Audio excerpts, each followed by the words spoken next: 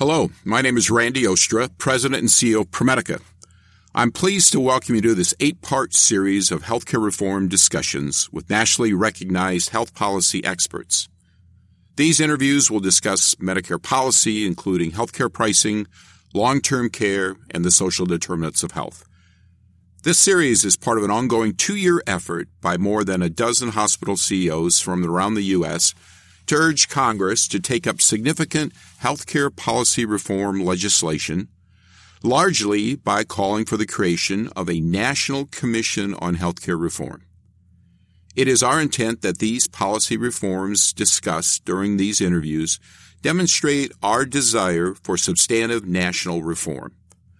Moreover, that these interviews help to further inform congressional members and committee staff as they work to craft legislation to improve healthcare delivery and financing during the next Congress. Our motivation is straightforward. Well before the onset of the COVID-19 pandemic, we were adamant that race, age, and/or economic circumstances should not be defined as pre-existing conditions. Nor do we accept the premise that Americans should be resigned to live shorter lives in poorer health. We invite you to listen to or to read the transcripts of all 8 interviews. If you'd like to provide comment, you can do so via the contact information noted at the conclusion of these interviews. Welcome to this series of 8 interviews concerning federal healthcare policy reform. I'm the host, David Introcaso.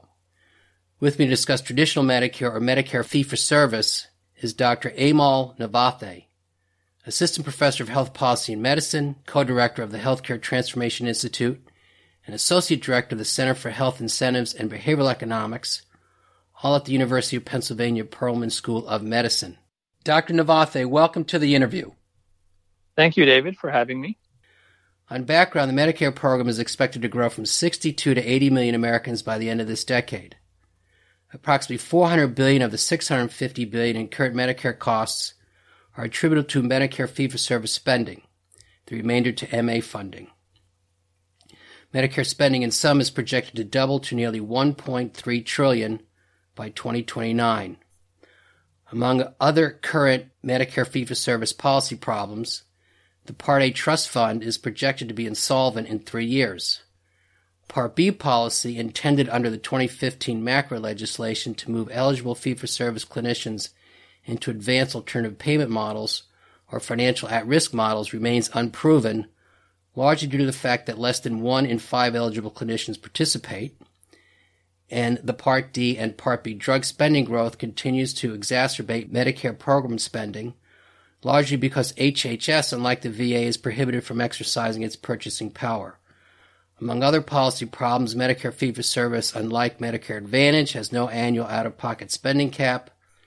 Fee-for-service does not provide long-term care, hearing, oral, or vision care, or social service supports. The Center for Medicare and Medicaid Innovation payment demonstrations have proven to be at best marginally successful, and post-acute suffers numerous quality and reimbursement problems. For example, skilled nursing facilities continue to overprescribe antipsychotics, while 2018 marked the 19th consecutive year freestanding skilled nursing facility profit margins were in the double digits. With me again to discuss Medicare fee-for-service policy reform is Dr. Amol Navathe. Please note Dr. Navathe's comments are his own. Dr. Navathe, let's start with my asking a general question, and that is, what Medicare-related policy conclusions do you draw from the pandemic's effects on the Medicare beneficiary population? Well, the pandemic, the public health emergency here with coronavirus and COVID, has obviously had devastating impacts on elderly Americans in particular. The data is pretty clear that age is a major risk factor, and older Americans have disproportionately bore the burden, alongside the inequities that we see along racial and socioeconomic lines as well. And so I think there's a few things that we see here. I think one, just from a basic humanity perspective, of course, we have a large population of vulnerable folks who who unfortunately have died and others who are at risk. Particularly, we've heard a lot about those who live in the nursing homes. So the Medicare program, I think, one has obviously to support vaccination efforts, public health efforts as strongly as possible, as well as trying to get more support, guidance, PPE, sort of the full 9 yards, if you will, in particular to nursing homes and assisted living facilities and other institutions that are caring for particularly vulnerable Medicare beneficiaries. The other point I'll note is that the other impact it's had on the Medicare program is, of course, financial, given the amount of cost associated with the type of care and the PPE that's been required along the way, and that will continue to be required over the next year at least. And we've seen, for example, Medicare Trust Fund or the Hospital Insurance Fund, the estimates of its insolvency have accelerated. Now I think the Congressional Budget Office is estimating as soon as 2024.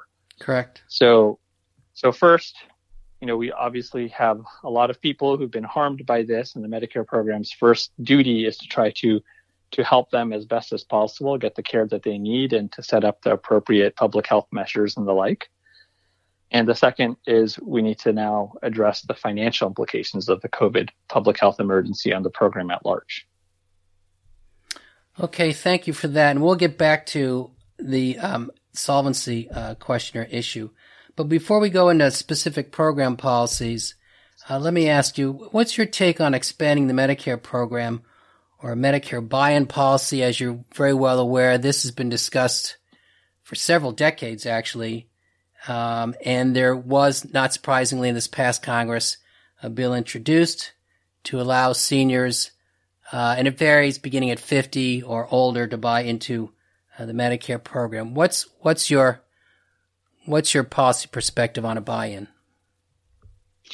Yeah, it's a great question. My policy perspective here is that the Medicare program, on one hand, for current Medicare beneficiaries, obviously has been very successful in general.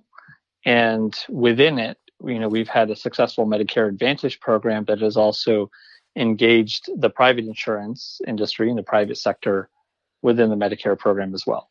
So I think from that perspective, starting from that as a foundation, looking forward and saying, okay, is there a way to expand the Medicare program to allow more people to buy in, if you will, makes a lot of sense.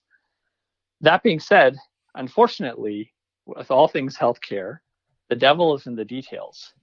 And if you look at the concept of a public option, or the concept of being able to buy into Medicare, one, we know that Medicare beneficiaries, from an age perspective and an end-of-life perspective, particularly for those who eventually will pass on, bear or cost, if you will, expend a lot of dollars.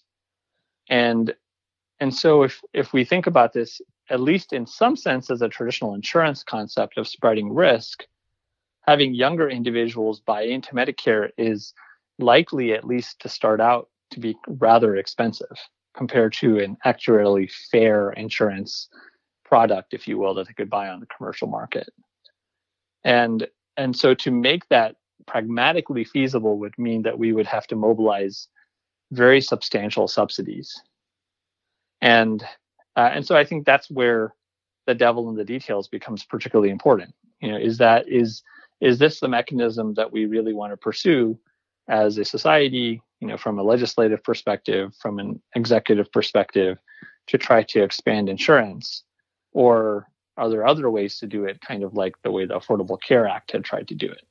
So I think in principle, put it this way, I guess I would say my policy opinion is, in principle, it sounds like a good idea.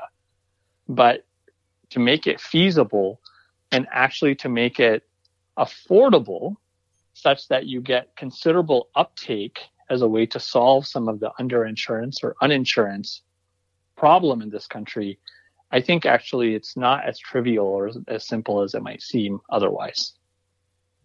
Right. Thank you. I'll just note there was an urban study just out this month, effects of a Medicare buy-in for older adults. And you're right, it's a very complicated question as it relates to, as you note, how you flesh out the details. Let's get into then more specifically the Medicare fee-for-service program. As I noted in my intro, Medicare's goal is to move physicians, or as they're termed, eligible clinicians, into what are termed advanced payment models. The flagship advanced payment model, you're well aware, is the Medicare Shared Savings Program, or ACOs, with currently over 11 million fee-for-service or other beneficiaries assigned.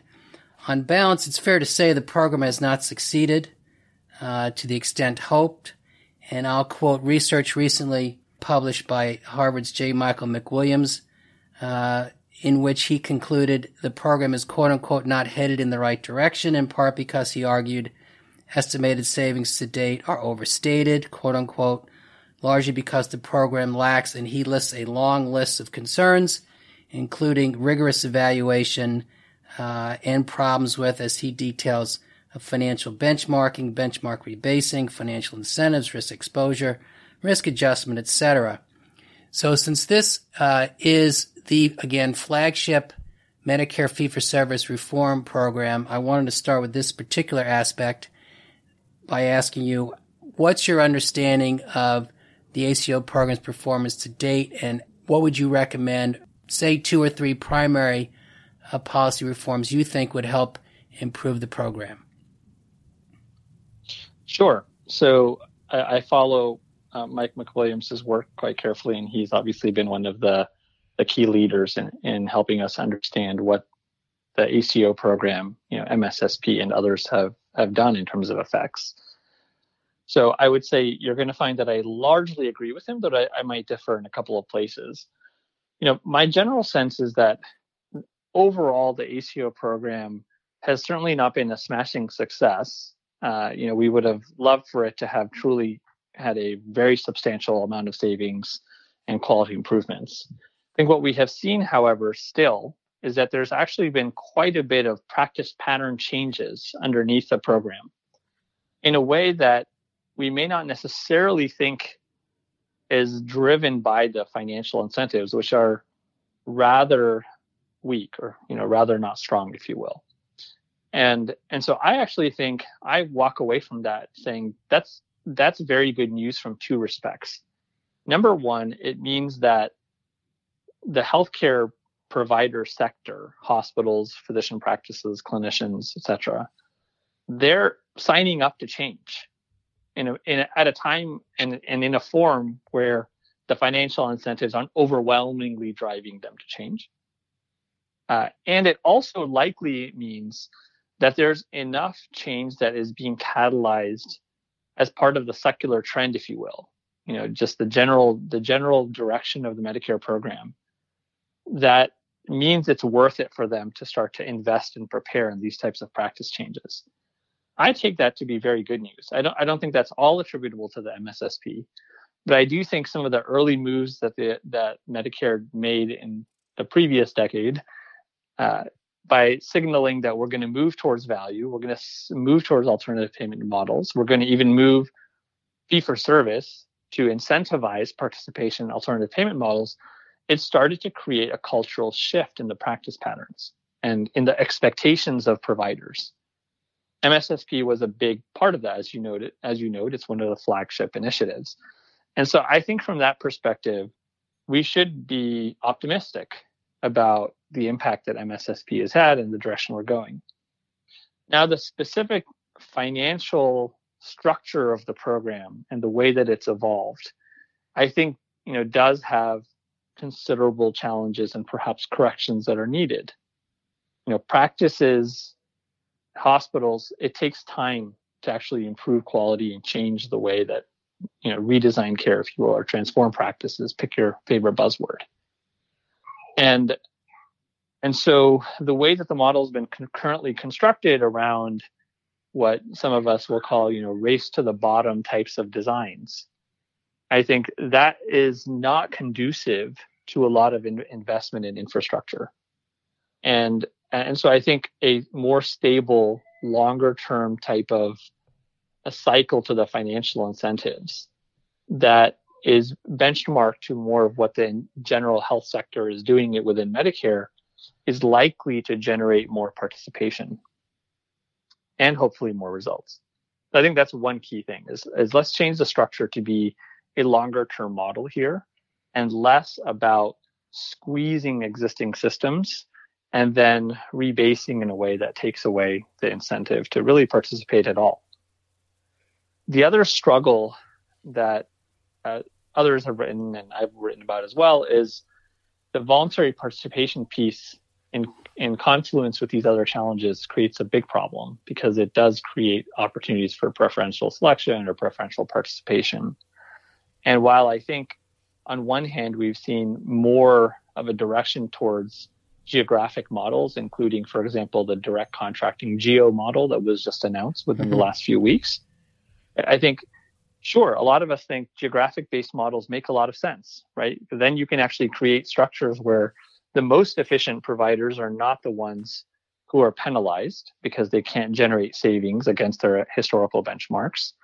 And you don't get the situation where you're only incentivizing participation from, quote, the most wasteful providers, but then you rebase them and so then they're out, right? They're going to quit after they make their savings for a couple of years.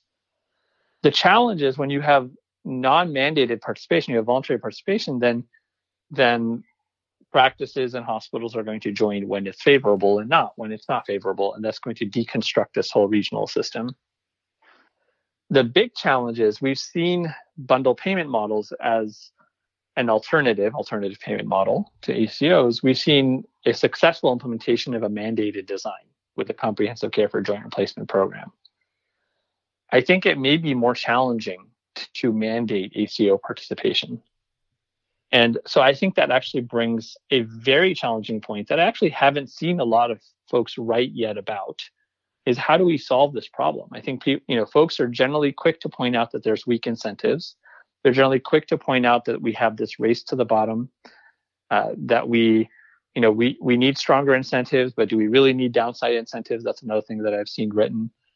I think we've heard about preferential selection and gaming. We've heard about the benefit of regional pricing, for example, regional market structures.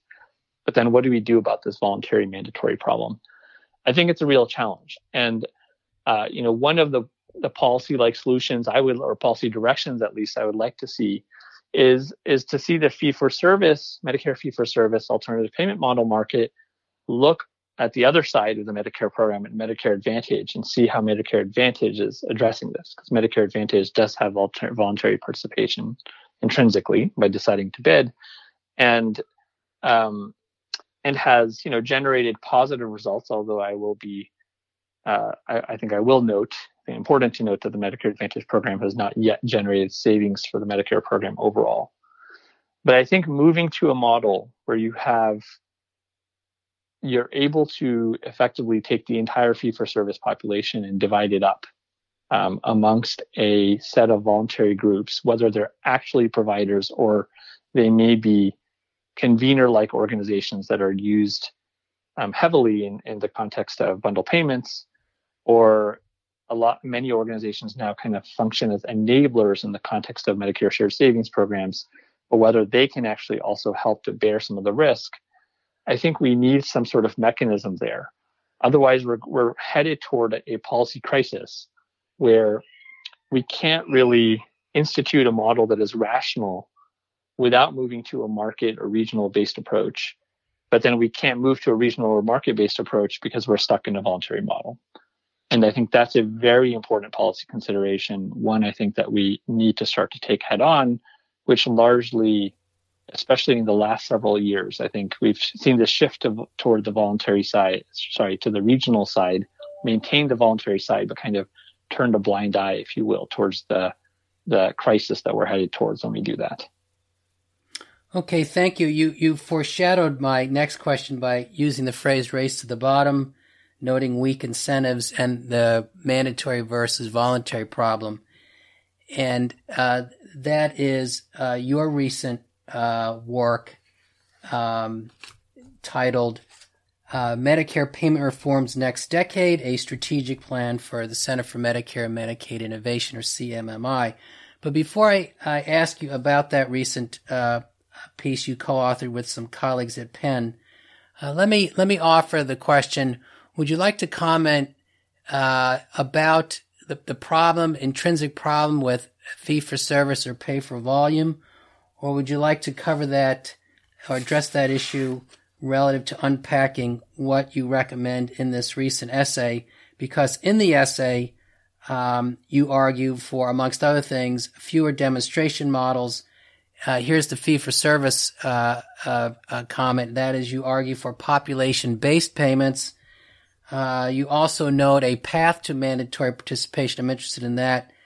You mentioned developing synergies, and you emphasize healthcare equity, or trying to work towards improving healthcare equity. So feel free to make comment again, specifically on the inherent problem with the so-called fee-for-service chassis, upon which, of course, the ACO model is built, or if you'd like to start by unpacking, again, your recent essay entitled Medicare Payment Reform's Next Decade. So take your choice. So why don't we start with the fee-for-service, because I think it's a building block on which to then step into other topics, including that essay. So the way that Medicare has pursued fee-for-service reform, if you will, right, through the Congress, has been as part of the SGR fix that started the Merit Incentive Payment System (MIPS) program in Medicare fee-for-service, which instituted MACRA, MIPS, and the Quality Payment Program. Correct. And I would say I have two main comments about that program. One is it's been successful in one regard, and it's been not so successful in another regard. And this area, I would say it's been at least somewhat successful, is making participating in regular old traditional Medicare fee-for-service a little bit more unpalatable for particularly specialists, but also for primary care physicians and the like. And what that has done is created more of an interest in participating in advanced APMs, alternative payment models, as a way to get your bonus, if you will, 5% bonus on your Medicare fee-for-service rates, rather than having to participate in what is rather administratively onerous and somewhat, not very well designed incentive program from the perspective of behavioral economics and kind of traditional economics. And so I think making fee-for-service a little bit less palatable, I think it's a success, because at the end of the day, if we're really going to have alternative payment models and value-based payments as a mechanism for financial sustainability, a la the trust fund solvency problem and such, then we're going to have to drive a lot more spending into these programs, much, much greater than we currently have even as part of MSSP. Mm-hmm. And as long as the alternative to alternative payment models is I'm in a fee-for-service system where I can still kind of, thrive and under the current practice patterns and current systems without investing in change and, sort of have my cake and eat it too sort of thing, then we're not going to get that uptick in participation. We're not going to be able to solve Medicare financial solvency issues and sustainability trajectory issues with our alternative payment models.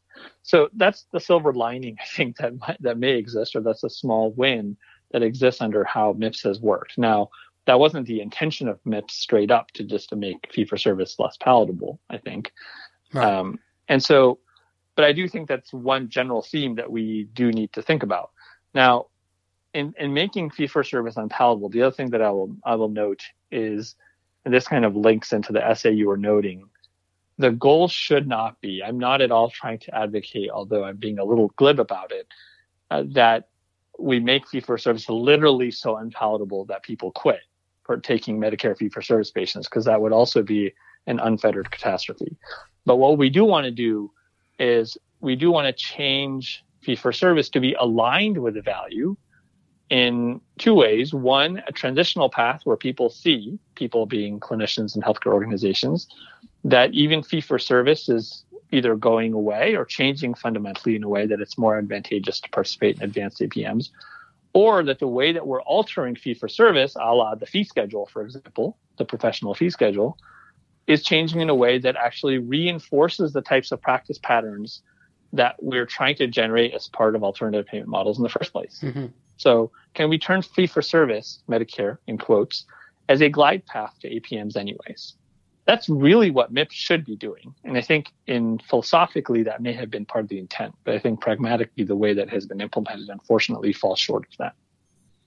Right. And as a member of MedPAC, the commission has recommended that the MIPS program, of course, be reinvented. MedPAC have said similar things about the MA quality bonus program as well. Let's go to specifically, again, this essay published in Health Affairs last week, Medicare Payment Reform's Next Decade, a Strategic Plan for CMMI. Again, if you could tell us where you and your colleagues want to go generally. I did clearly get the sense, of course, and this has been argued frequently, that we have way too many, as Don Berwick would have phrased, canoes in the water, far too many demonstration models. But I found it particularly interesting that you make note of, and we're hearing increasing discussion about this, particularly with what the pandemic has done relative to utilization, and that is moving towards, again, to redress the problems with fee-for-service, that is population-based payments. And then you do emphasize on trying to work regionally. So could you describe again how CMMI would do this? Yeah, so I think one piece that is fundamentally important, and there's been some MedPAC discussion, although of course I wrote that article not as a MedPAC commissioner, right? Not in my capacity as MedPAC commissioner.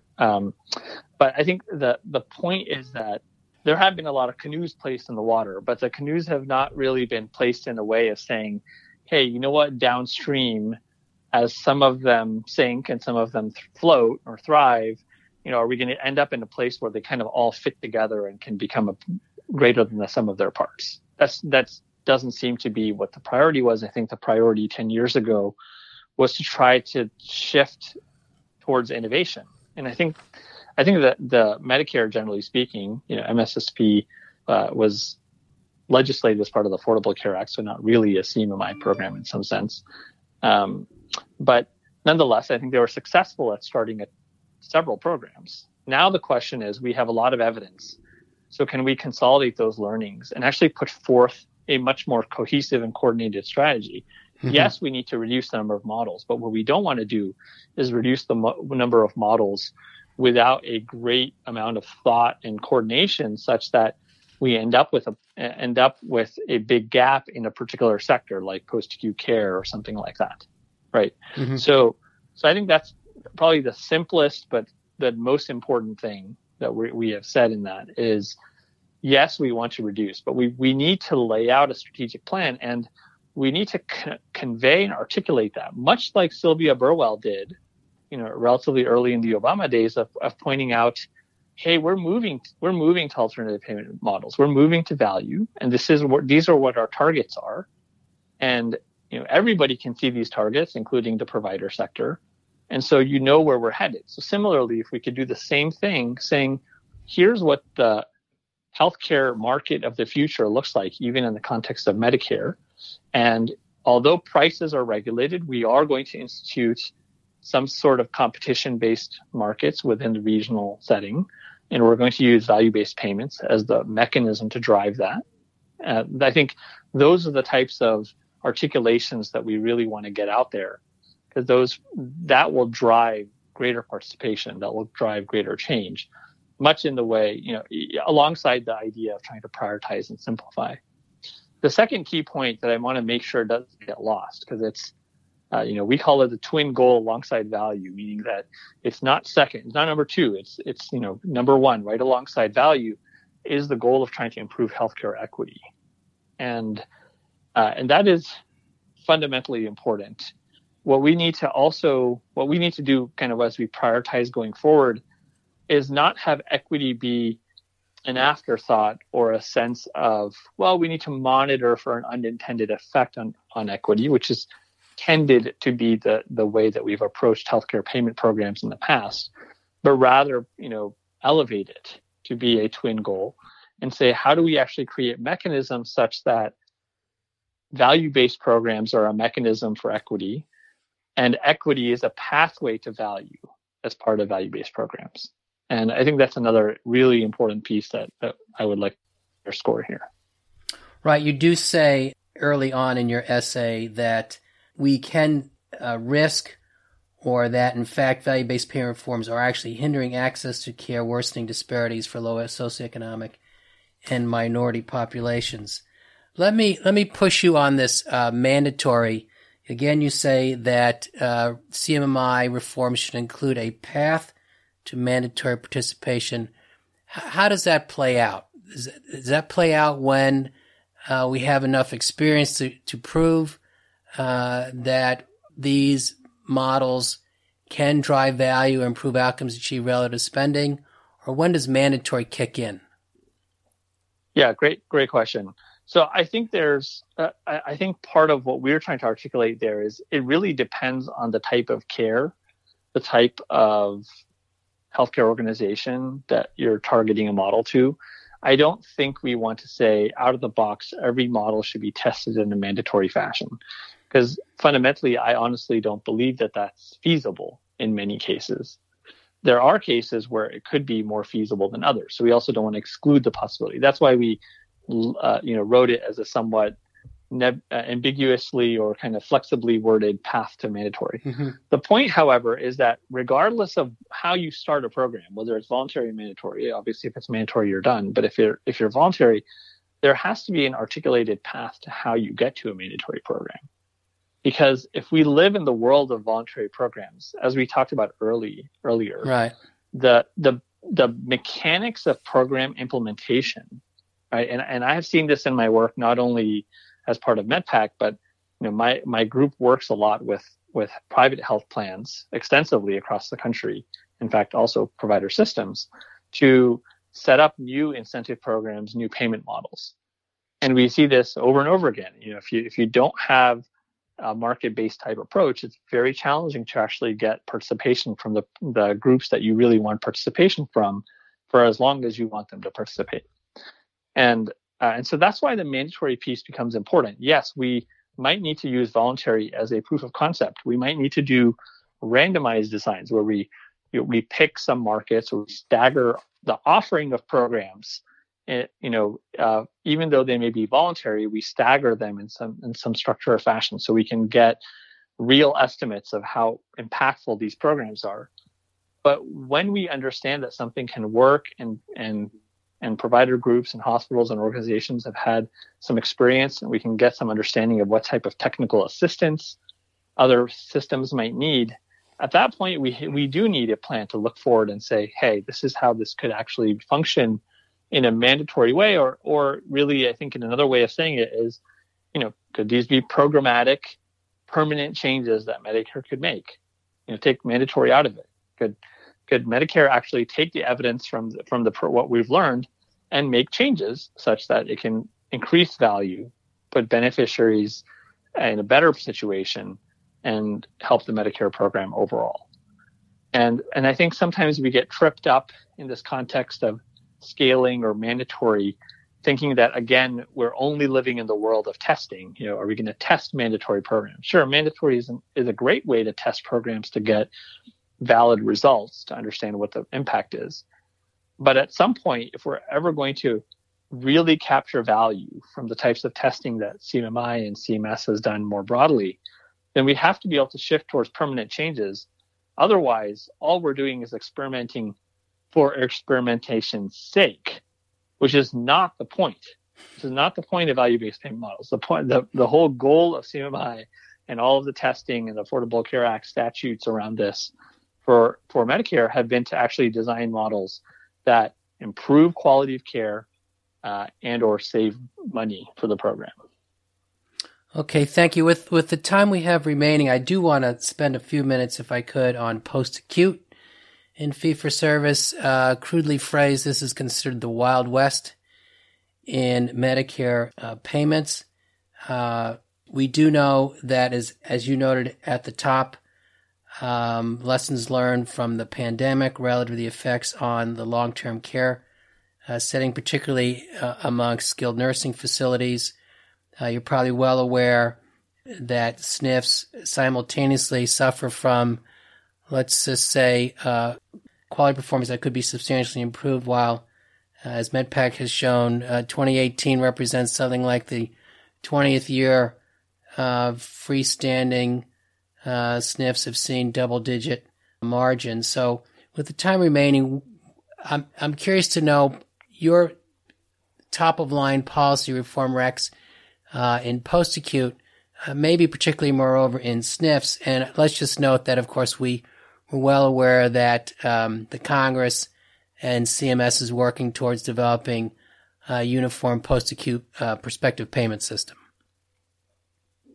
Right. So I think, you noted several important factors and points here, right? So the post-acute care sector has been particularly hard hit by COVID, certainly nursing homes in particular, and beneficiaries in those facilities also have been disproportionately harmed. So, I think at this very current juncture is probably not the right time to be deploying major changes to how we finance care to try to spawn either more efficiencies or other types of changes in that sector.